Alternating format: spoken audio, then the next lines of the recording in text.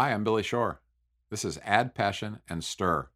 We're in Boston today with Deborah First from the Boston Globe, food writer and restaurant critic. I am so glad you were here, Deborah. Thank you for having me. And Ophelia Dahl, who I've known for a long time and admired for just as long, co-founder of Partners in Health and involved in so many other things. Ophelia, it's such a treat to have you on Add Passion and Stir. I'm happy to be here talking to both of you. I feel like the jobs that you two do, almost anybody who's listening would want either of your jobs because they're fun, they're important, they provide a lot of fulfillment for people in different ways. Deborah, one of the things I think most people would want to know is how do you actually get to be a restaurant critic and food writer? Because it sounds like the ideal job. It is a very wonderful job, and I am very lucky to have it.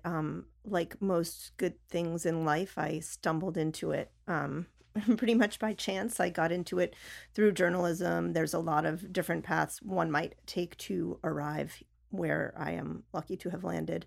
But I was in journalism. I was an editor, and I was always interested in food. I grew up in a very food-centric household with parents who really loved cooking, and mealtime was a very important. We always ate dinner together, and Big family or?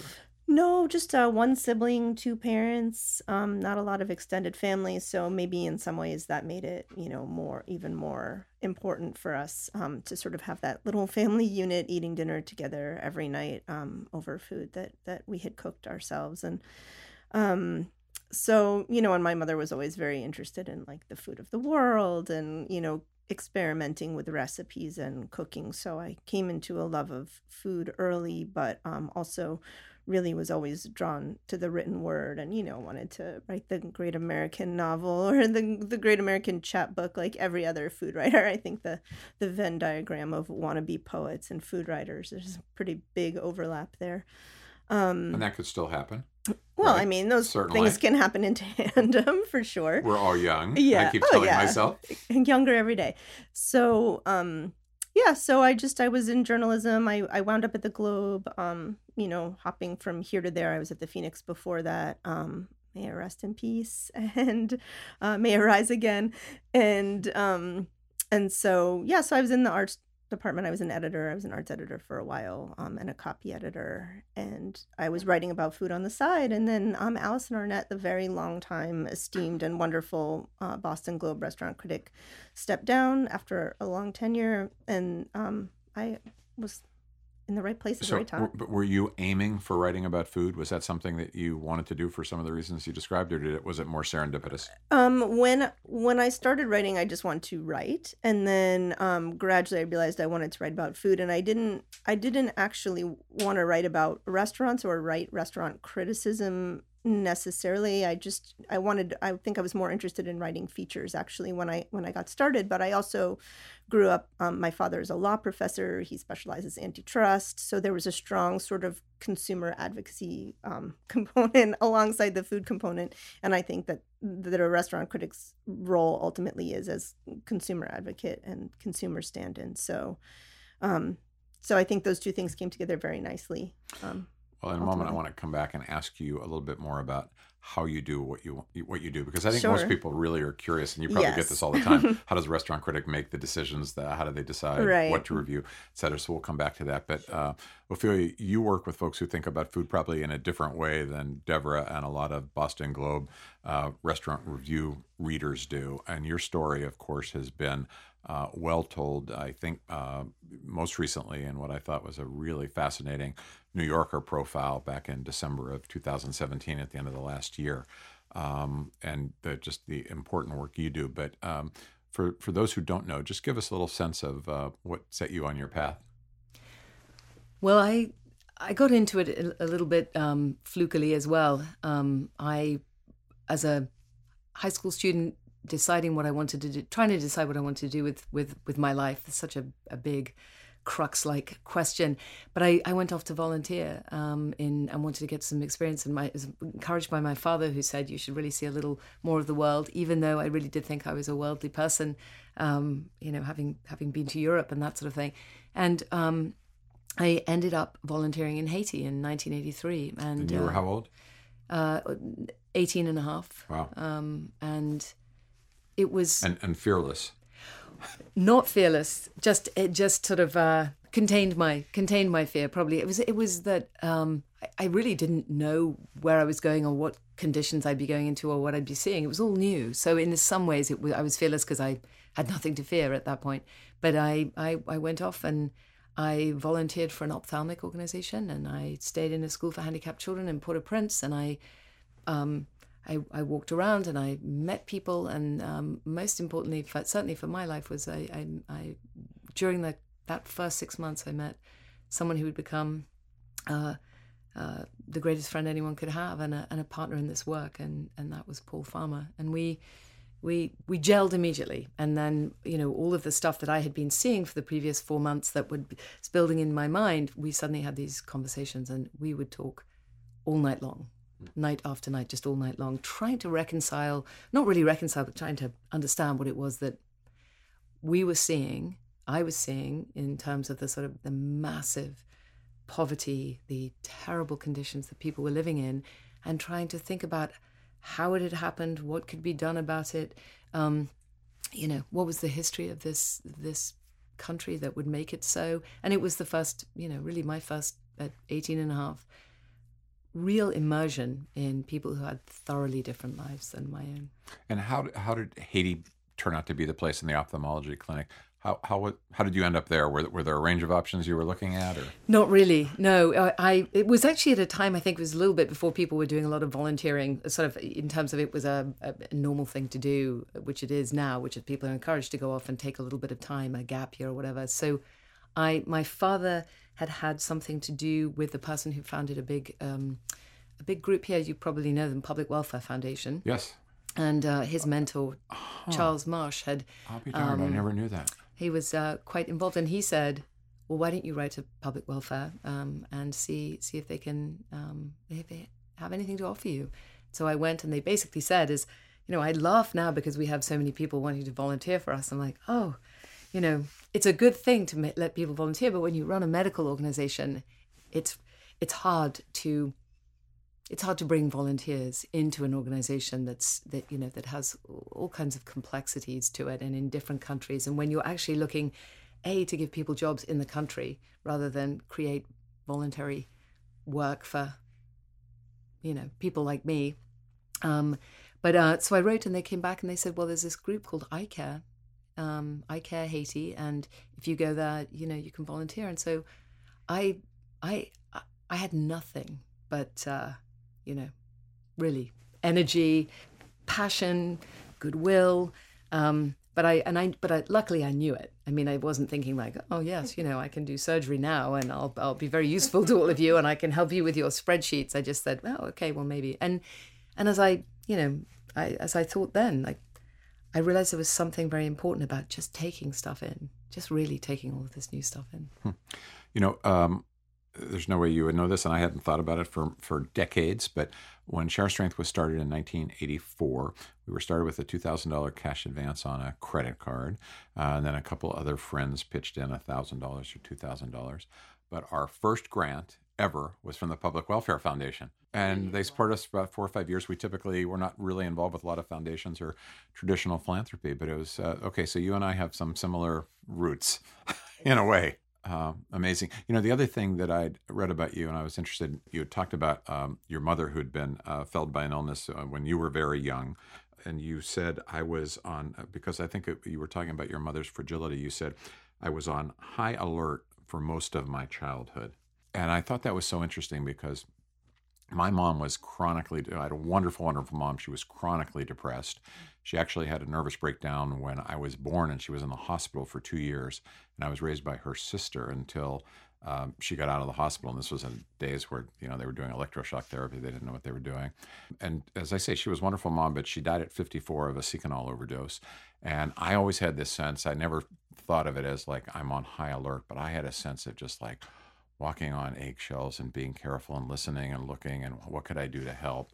And in a way, I think it sent me in the direction of being not a caregiver, but like almost in the same, in the sense that there's a commonality between your work and ours, Yeah, same with me. It didn't really seep in, but I realized also that there are traits left over even from that I realized that, I couldn't take a shower very easily without realizing that every few minutes I would stop to listen to see if she had fallen, or, not as a 4-year-old. I'm talking about, in adolescence when I would stay with her when she moved back to this country.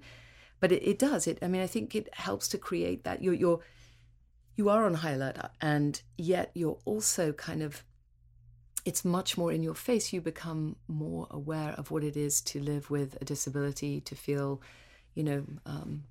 compromised at an early age. And even if, and my mother was very good at not saying, she never said, like, look at me, why did I have to have this stroke? This was a terrible thing. I mean, and she was young when she had it, right? She was young. She was 39. Wow. But all of these things one appreciates so much more, when you get older, when one gets older, and often when they're not here. But I think I was pretty aware as a kid that, if you have a mother that needs to hold your hand or someone's hand everywhere, you become pretty used to that shoulder to shoulder, side by side accompaniment piece of things, so that it's not, I'm used to it. I'll see someone 400 yards down the road who's can't cross the street at the time, and it's just a developed thing. My sister Debbie, who started this podcast with me and started Share Strength with me, she often jokes about how most moms are trying to encourage their kids to go to school. My mom used to beg Debbie to stay home from school and watch soap operas with her and watch movies, and she just wanted and needed that companionship. It was very, very different, and I think Debbie turned out the same way. Well, one of the reasons I was kind of interested in having the two of you on together, because you're probably sitting here thinking, like, what in the world do we have in common? Why are we on together?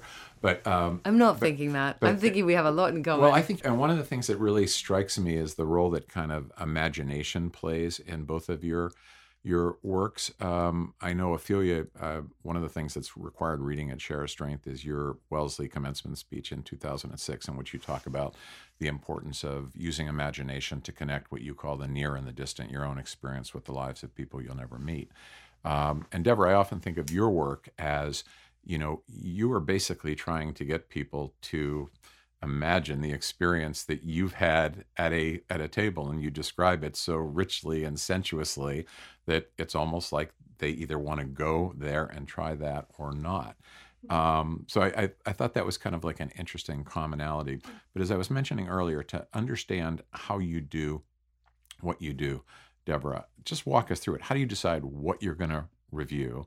How do you decide when you've got enough information to publish a review that could be, life or death may be too strong a term, but it could make or break a restaurant? How does that process work for you? In terms of selection, I'm always tracking what's opening, what's on the horizon, what maybe is having a notable anniversary, what's been around a long time, where, what taps into sort of what we're thinking about societally at that time in some way, where there might be something interesting to say about that. Or, if there's a chef change. So there are sort of news pegs to it. And then also places that I think, maybe we stop talking about quite as much, because restaurant culture, particularly right now, is so oriented on the new, what's opening. And then we sort of we just keep moving forward.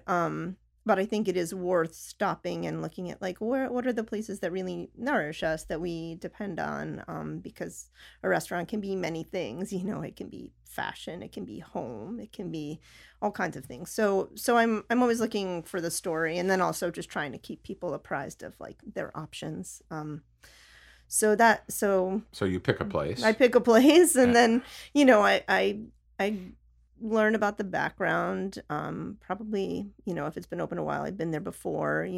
I make a couple of visits, 2 minimum, occasionally more if I'm not quite sure about it. And then I try to tell the story behind the place, and then sort of give people a sense of what they would be eating, what they would be spending their money on, because I think the role, you sort of allude to the responsibility of the role, and there's a need to be fair to the people who run the restaurant, and there's a need to be fair to the people who will be spending their money at the restaurant. So I think that's really a balance that I try to keep in mind at all times, and even when, when leveling negative feedback, as it were, I try to do it fairly and not, snarkily or unjustly, or in a gratuitous way.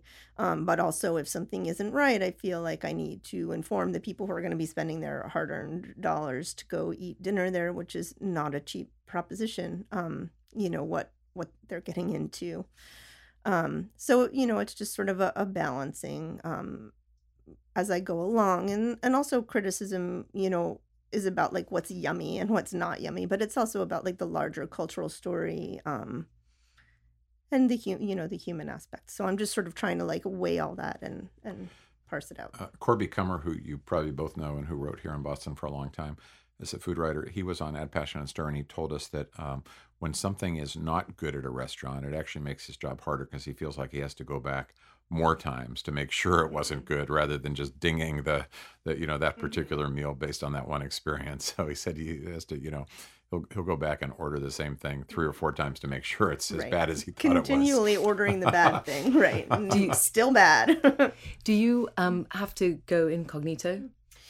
I still try to maintain that, and there's sort of a lot of discussion among restaurant critics these days. A lot of people are like unveiling themselves dramatically, and I support that, but I still think that there's a value. I'm actually thinking about writing about this soon. I think there's a value in even maintaining the illusion of anonymity.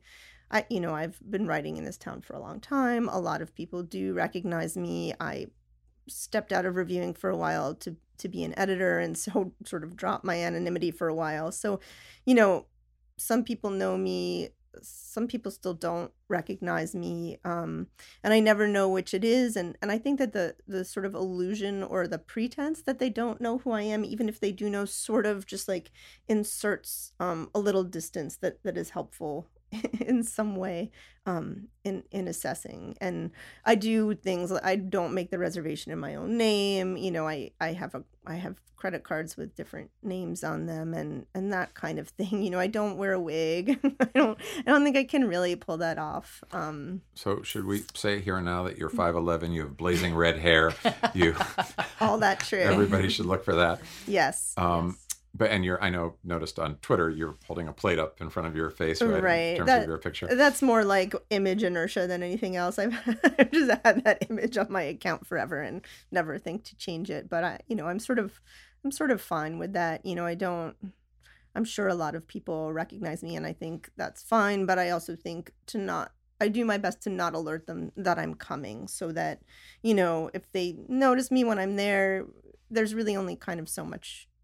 You can only do your best. You can never do better than your best. So give me your best. Like, yeah. I'm happy to assess a place on its best. So Ophelia, in the category of how you do what you do, what's the best way for people to understand what Partners in Health is really all about? Well, I think people come at the work in a different way sometimes, and it's we often refer to ourselves as a bit of a Rorschach test for people, which is only true to a certain extent. But I think I'm guessing that Share Our Strength has a similar quality to some extent. Although you're about this, you're also about that larger thing. And the larger thing for us is really to try to build health systems. It's really to try to address the dearth of healthcare in places, usually very remote places, and then do what it takes to get healthcare there. And the reason it's a long game for us is that it's not to just put a thing in place or to do a vertical program, and that's one of the things that makes it, I think, the most interesting and the most transformational. Because although if you go to a place and you say, the situation is terrible, women are dying in childbirth, and there's terrible malaria and all kinds of other things, you can't just say, well, okay, we'll fix that and we'll fix that. It requires a platform. It requires the things that, systems that we take for advantage. And it's, and that putting in place systems in a place where there are no roads is a tall order, but a satisfying one. And it's why we really it's why we share the, we know the importance of food as well. I mean, we're often less so now, but we used to be accused of mission creep. But you're a medical organization. Why are you thinking about school, and why are you thinking about food and all this kind of thing? And you're both smiling, so I know that it's obvious to you, but I think it's not obvious to everyone. And we have felt that if you're taking care of a patient who has HIV and they feel better, there is no question that every single time the first thing they do as soon as they start to feel better is ask for some food. And as soon as they have had enough to eat, they ask always if they can learn to read and write. And when they've done that, they ask for a job. It's like, and you can either look at this in terms of, if you give a mouse a cookie or a moose a muffin or whatever it is, you're going to end up doing all of these other things, and you can feel overwhelmed by that. Or you can say, oh yes, that's all the stuff we have, So like, to me, that rings incredibly true, but also sometimes harder to sell, or at least a more nuanced message. So when I think about it in terms of our work at Share Our Strength, everybody is for feeding a hungry child. Nobody's against feeding a hungry child. The best thing we could do for a child, and this is kind of an extension of what you were saying, Ophelia, the best thing we could really do for a child is help that child's parents or adult caregivers be in a position to support them. Not everybody's for that, right? No one's against feeding a kid, but not everyone's for supporting their parents. And so for us, it ultimately will require what you described as mission creep as well. But how do you educate people as to the necessity of that? Well, I think we're lucky enough now to have a track record and to be able to show that actually, if you not only help to build a clinic, but you also provide jobs and train people, you're going to lift the economy of the entire community. So it's less of a hard sell for us now, although it becomes increasingly more difficult to keep funding this. So I would say the other part of it is, and this very well, is the partnerships piece of it. How do you make sure that you actually have partnerships with, and for us it's always the government. So, and that can be the local government, or it can be the national government of the countries in which we're working. Which are how many countries? 10. 10. So, and that can be difficult depending on which country you're in. It can be extremely difficult, and or taxing or painstaking is really what it is. And sometimes that's why we do refer to this work as accompanying, and that sort of, I think, rather profound word now refers to so much for me in terms of what it means. It used to mean we would work with community health workers and train them, and they would accompany patients. And then you realize that, well, actually, we accompany donors and supporters, and we are also accompanied, and we accompany governments, and governments accompany us. So it really is fundamentally about partnership in terms of what we do. And some things fail along the way too. I mean, we've tried to do things that you feel like you've gone 10 steps forward and 15 back, and that's hard. But in the end, what we've been able to see is more than incremental progress. And once you have a bit of that under your belt, it's easier to sell a big, complex mission that really is big and complex because the issues are big and complex. But I'll never forget you talking to me about the No Kid Hungry, right, how concise that is, and it says it all in the title. And Share Our Strength appeals enormously to me because I love the idea of it being open-ended and huge and about something. Deborah, you've also used your voice and your platform to educate people to issues of public consequence. Last time we spoke, it was over the phone. You were writing a story about the impact of potential cuts in the SNAP food stamp program.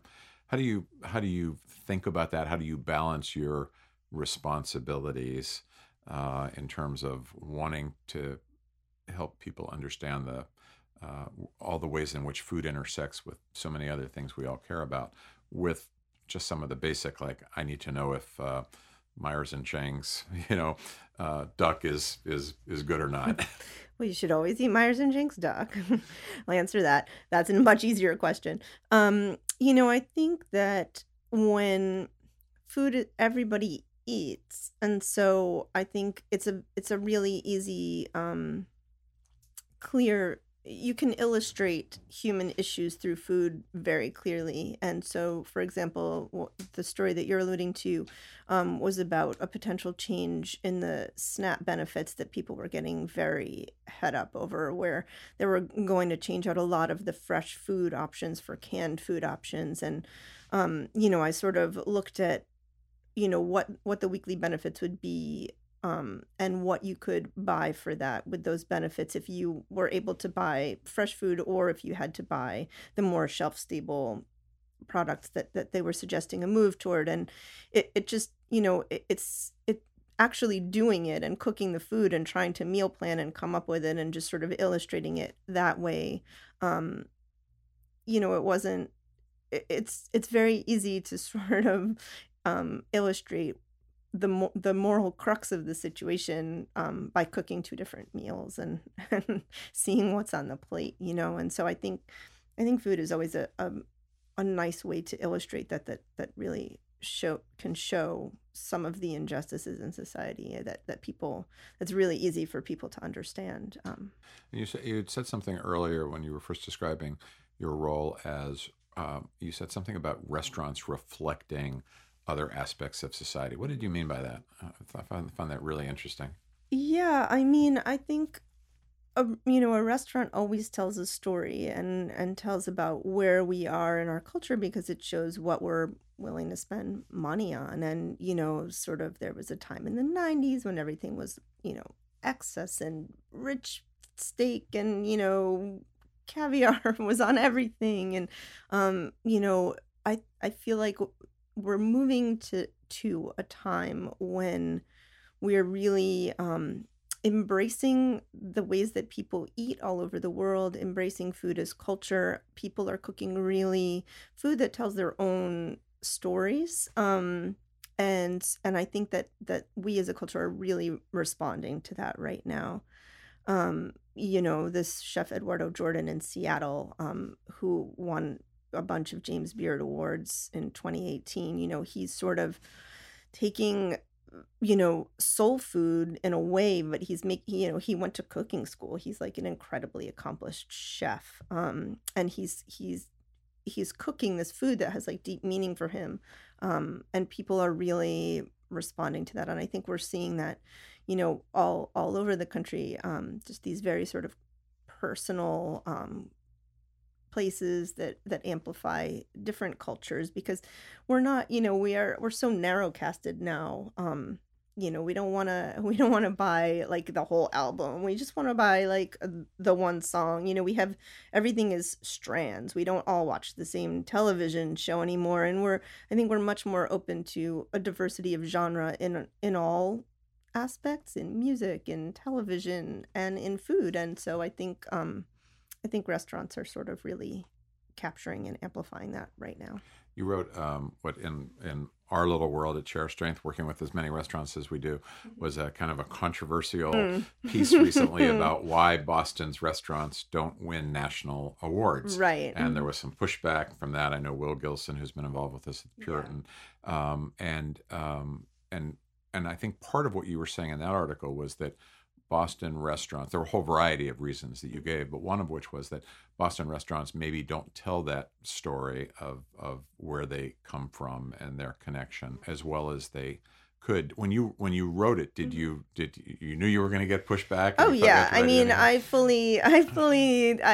wrote that story to start a conversation, because I have noticed that that Boston doesn't win these national awards, and Boston doesn't get this national attention. It's not viewed as hip or whatever by like people from New York or LA, or even a place like Detroit, which is so similarly sized to Boston. And I would say that overall the Boston restaurant scene is much more advanced and much stronger, and yet I would say also Detroit has gotten a certain, like, much more national buzz than Boston has over the last couple of years.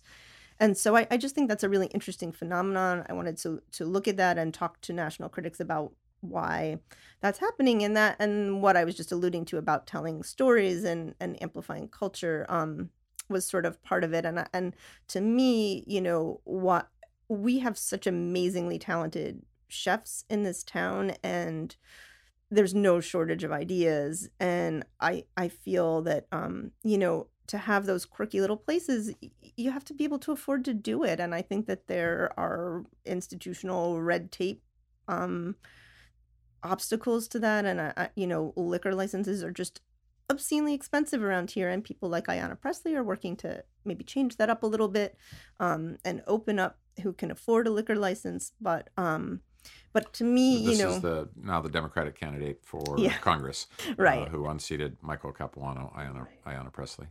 So, so I think I'm not sure what can be done about it because I don't think rents are about to go down in the city of Boston. I think we're going to continue to see creep out to smaller cities, possibly, suburbs, places like Worcester or Providence. You can open a restaurant doing, something incredibly quirky and personal and charming, and you don't have to spend a cajillion dollars on a liquor license. So, right.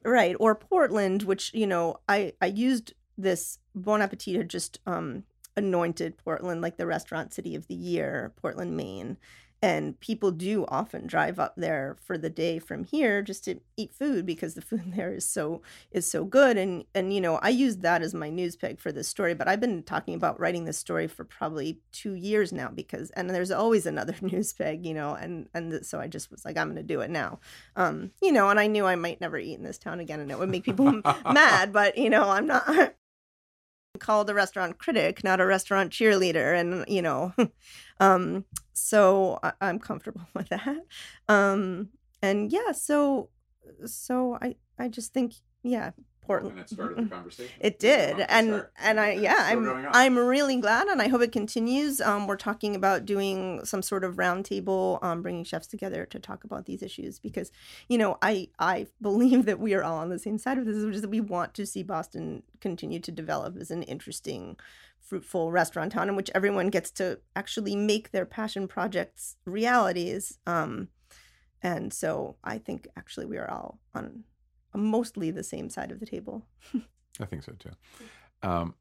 Ophelia, you mentioned working in 10 countries, and I think of Partners in Health. I know you're in Haiti, Rwanda. I don't know everywhere you are, but I'm assuming they're countries that you've diagnosed as the least served or most in need of this type of help. Do you ultimately want to, I guess there's a question about ambition and need. Do you ultimately want to be in 20 or 30? How do you decide 10? We all live and deal with, living in a world with finite resources. And I guess particularly when you see what I've seen, having visited your hospital in Haiti, the absolute, this is not, make or break a business. This is life or death consequences for a lot of people. When you know that, how do you prevent yourself from spinning off in 100 different directions? Well, I think it depends who you speak to. I think that there are probably some people who know and love us who think we have, spread a little bit too far. But, I think what we've been guided by is, first of all, an invitation to a place. This is as we grew. This is not happening right now, but we were guided by an invitation and a funding partner most of the time. And then, of course, we always look at the need, at the gap, the burden of disease, if you like, and then the gap. But I would say now our ambitions and most recently we were invited to West Africa after the Ebola epidemic there, and during the Ebola. I wish it was after the Ebola epidemic, or I wish it was even more before. But that was not difficult as a decision to make as an organization backed by a fantastic board.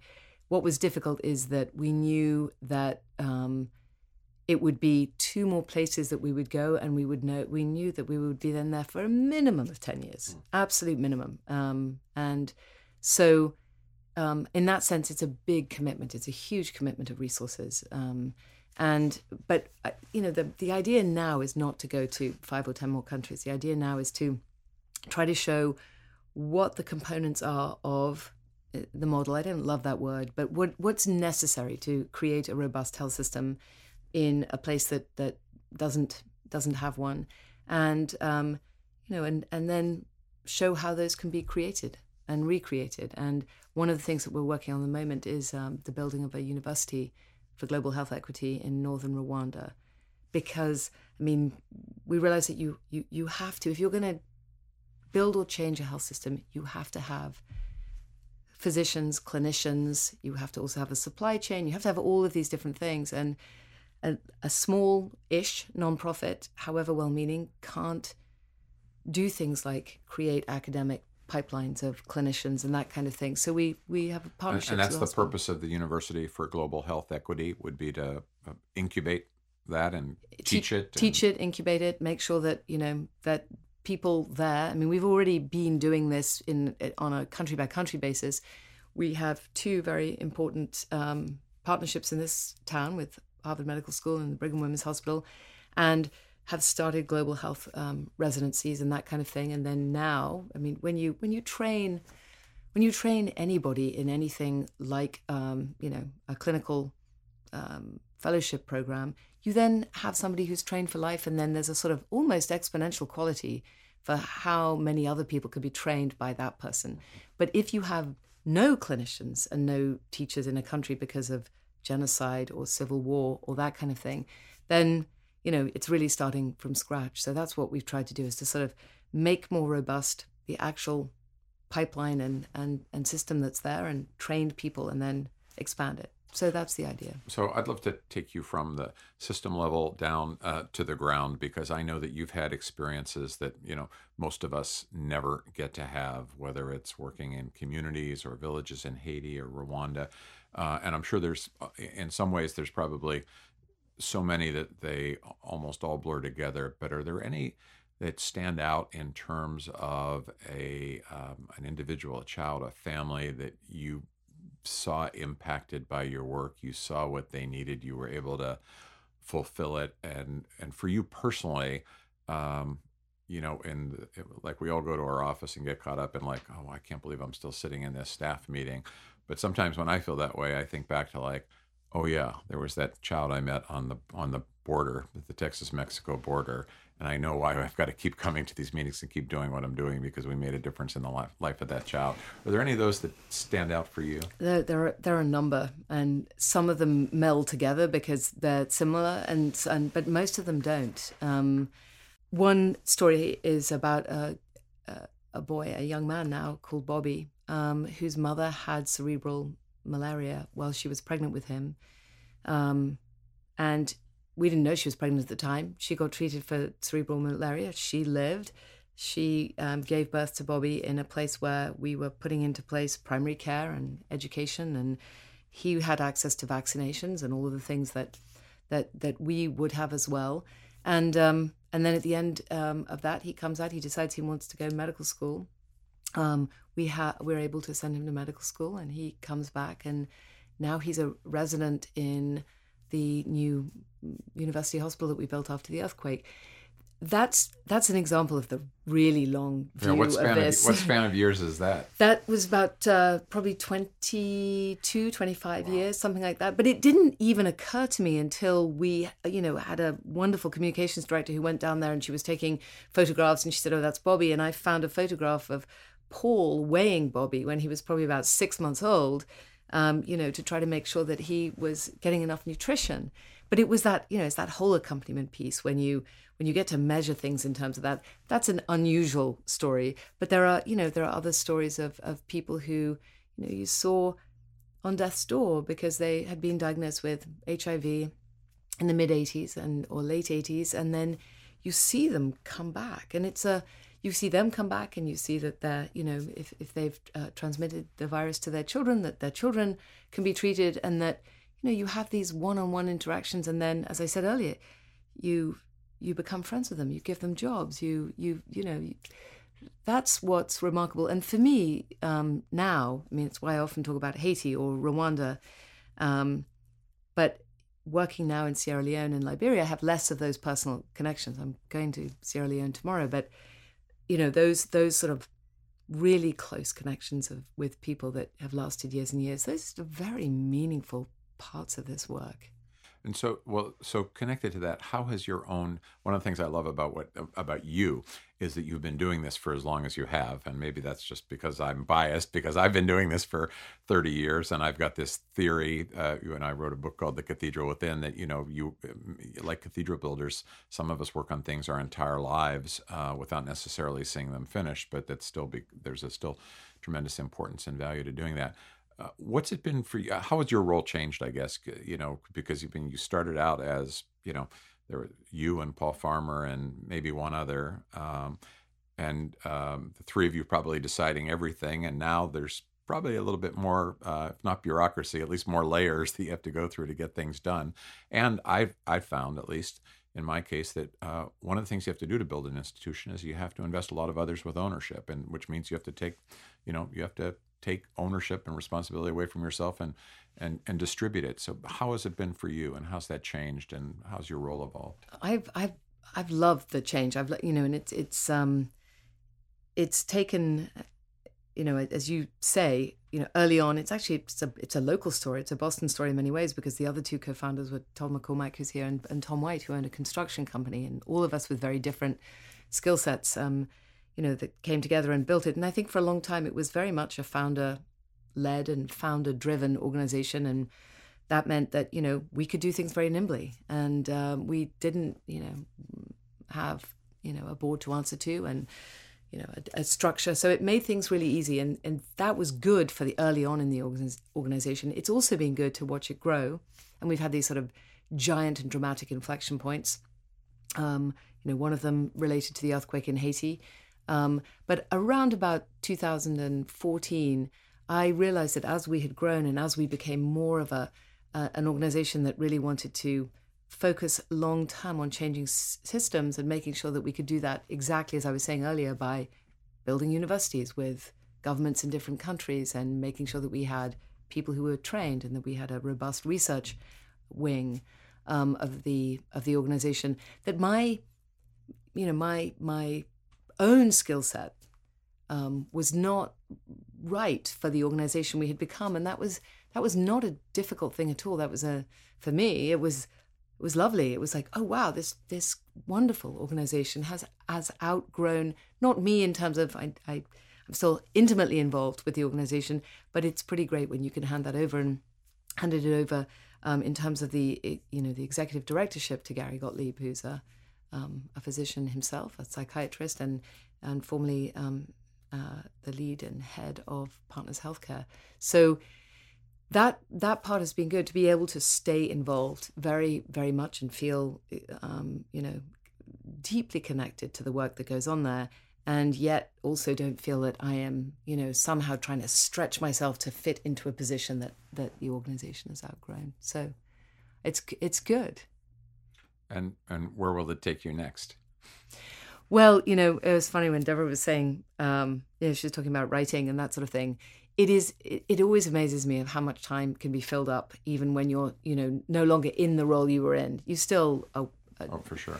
You're still busy 24 hours a day, it feels like. But if I could really make time for something, it would be to I've been writing a book on and off for a number of years now. It started off as a memoir, and was about my father, and then I closed Your that. father was Roald Dahl, for anybody that doesn't know. And it was a memory of childhood, and now, and I put that away, and then as I've gotten older and a little bit more distant, I realized that I actually want to write more about it. I wouldn't want to leave him out of it, but I want to incorporate in sort of this lovely experience that I've had in being able to be part of this organization and a kind of movement towards global health. And that's what I'd like to be able to do. And I am so in awe of people who can make the time to write and corral their thoughts and communicate beautifully. And that's what I'd like to do. So Deborah, for somebody who has been listening and thinks Deborah really does have the best job in the world, I want to do that someday. What advice would you have for a young woman or young man who's thinking of becoming a writer or a journalist, and the best way to get into it? Well, the times are different now than when I started, and journalism is a tricky time. I think, if you want to get into it, like if you really are feeling it, then you should really go for it. Reach out to people, talk to people, meet with people, the same way you would get started in anything. And also be writing. I think because we do now have the power to get our own voices out there. If you can really connect with people, and you can get your voice out there, they can really help amplify it via social media. And there's so much more potential online with places like Medium to write your own thing and not have to be affiliated with an organization, and get it out there. So I think a combination of networking and doing and just working on the work that you see, just do it. One of the pieces of advice, Ophelia, I know that you gave in your Wellesley commencement speech was don't try to plan too far ahead, which I always think is great advice. And I think it has to do with also what you're saying, Deborah, which is, just do it, just start, see where it takes you, let the zigs and the zags and the detours all form you in a way. And I think for young people today, that's particularly formative advice. Yeah, when I'm stuck, sometimes I just say to myself, the difference between writing and not writing is writing. Yes. So, great advice. That's really good advice. I will keep that in mind. I can also give you a weekly deadline if you want. I find that really helpful. that might work well.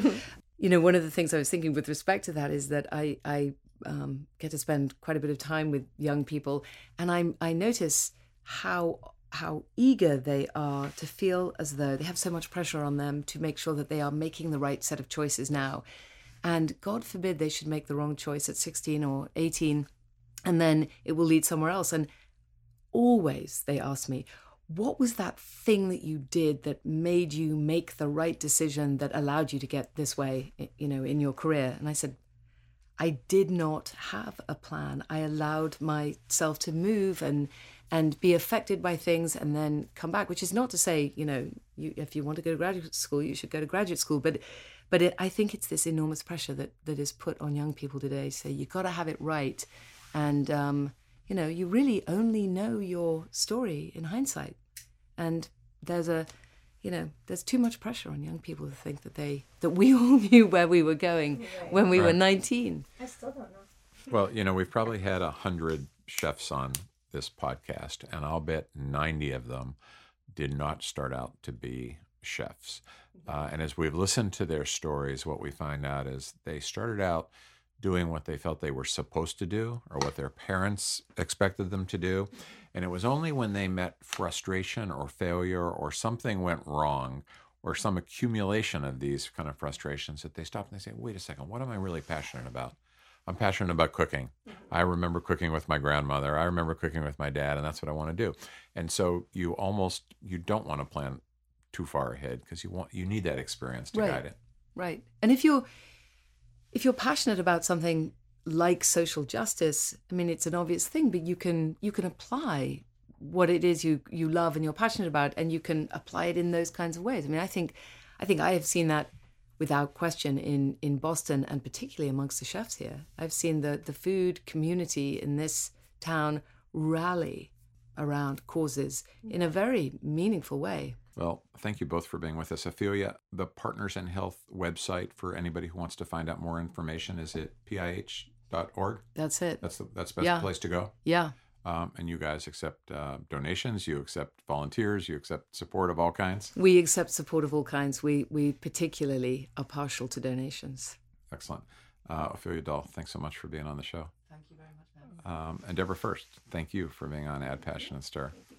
I'm Billy Shore. This is Add Passion and Stir. Thanks for listening. Our producer is Paul Woodle, also known as Woody. Kelly Griffin and Debbie Shore also help make this podcast work.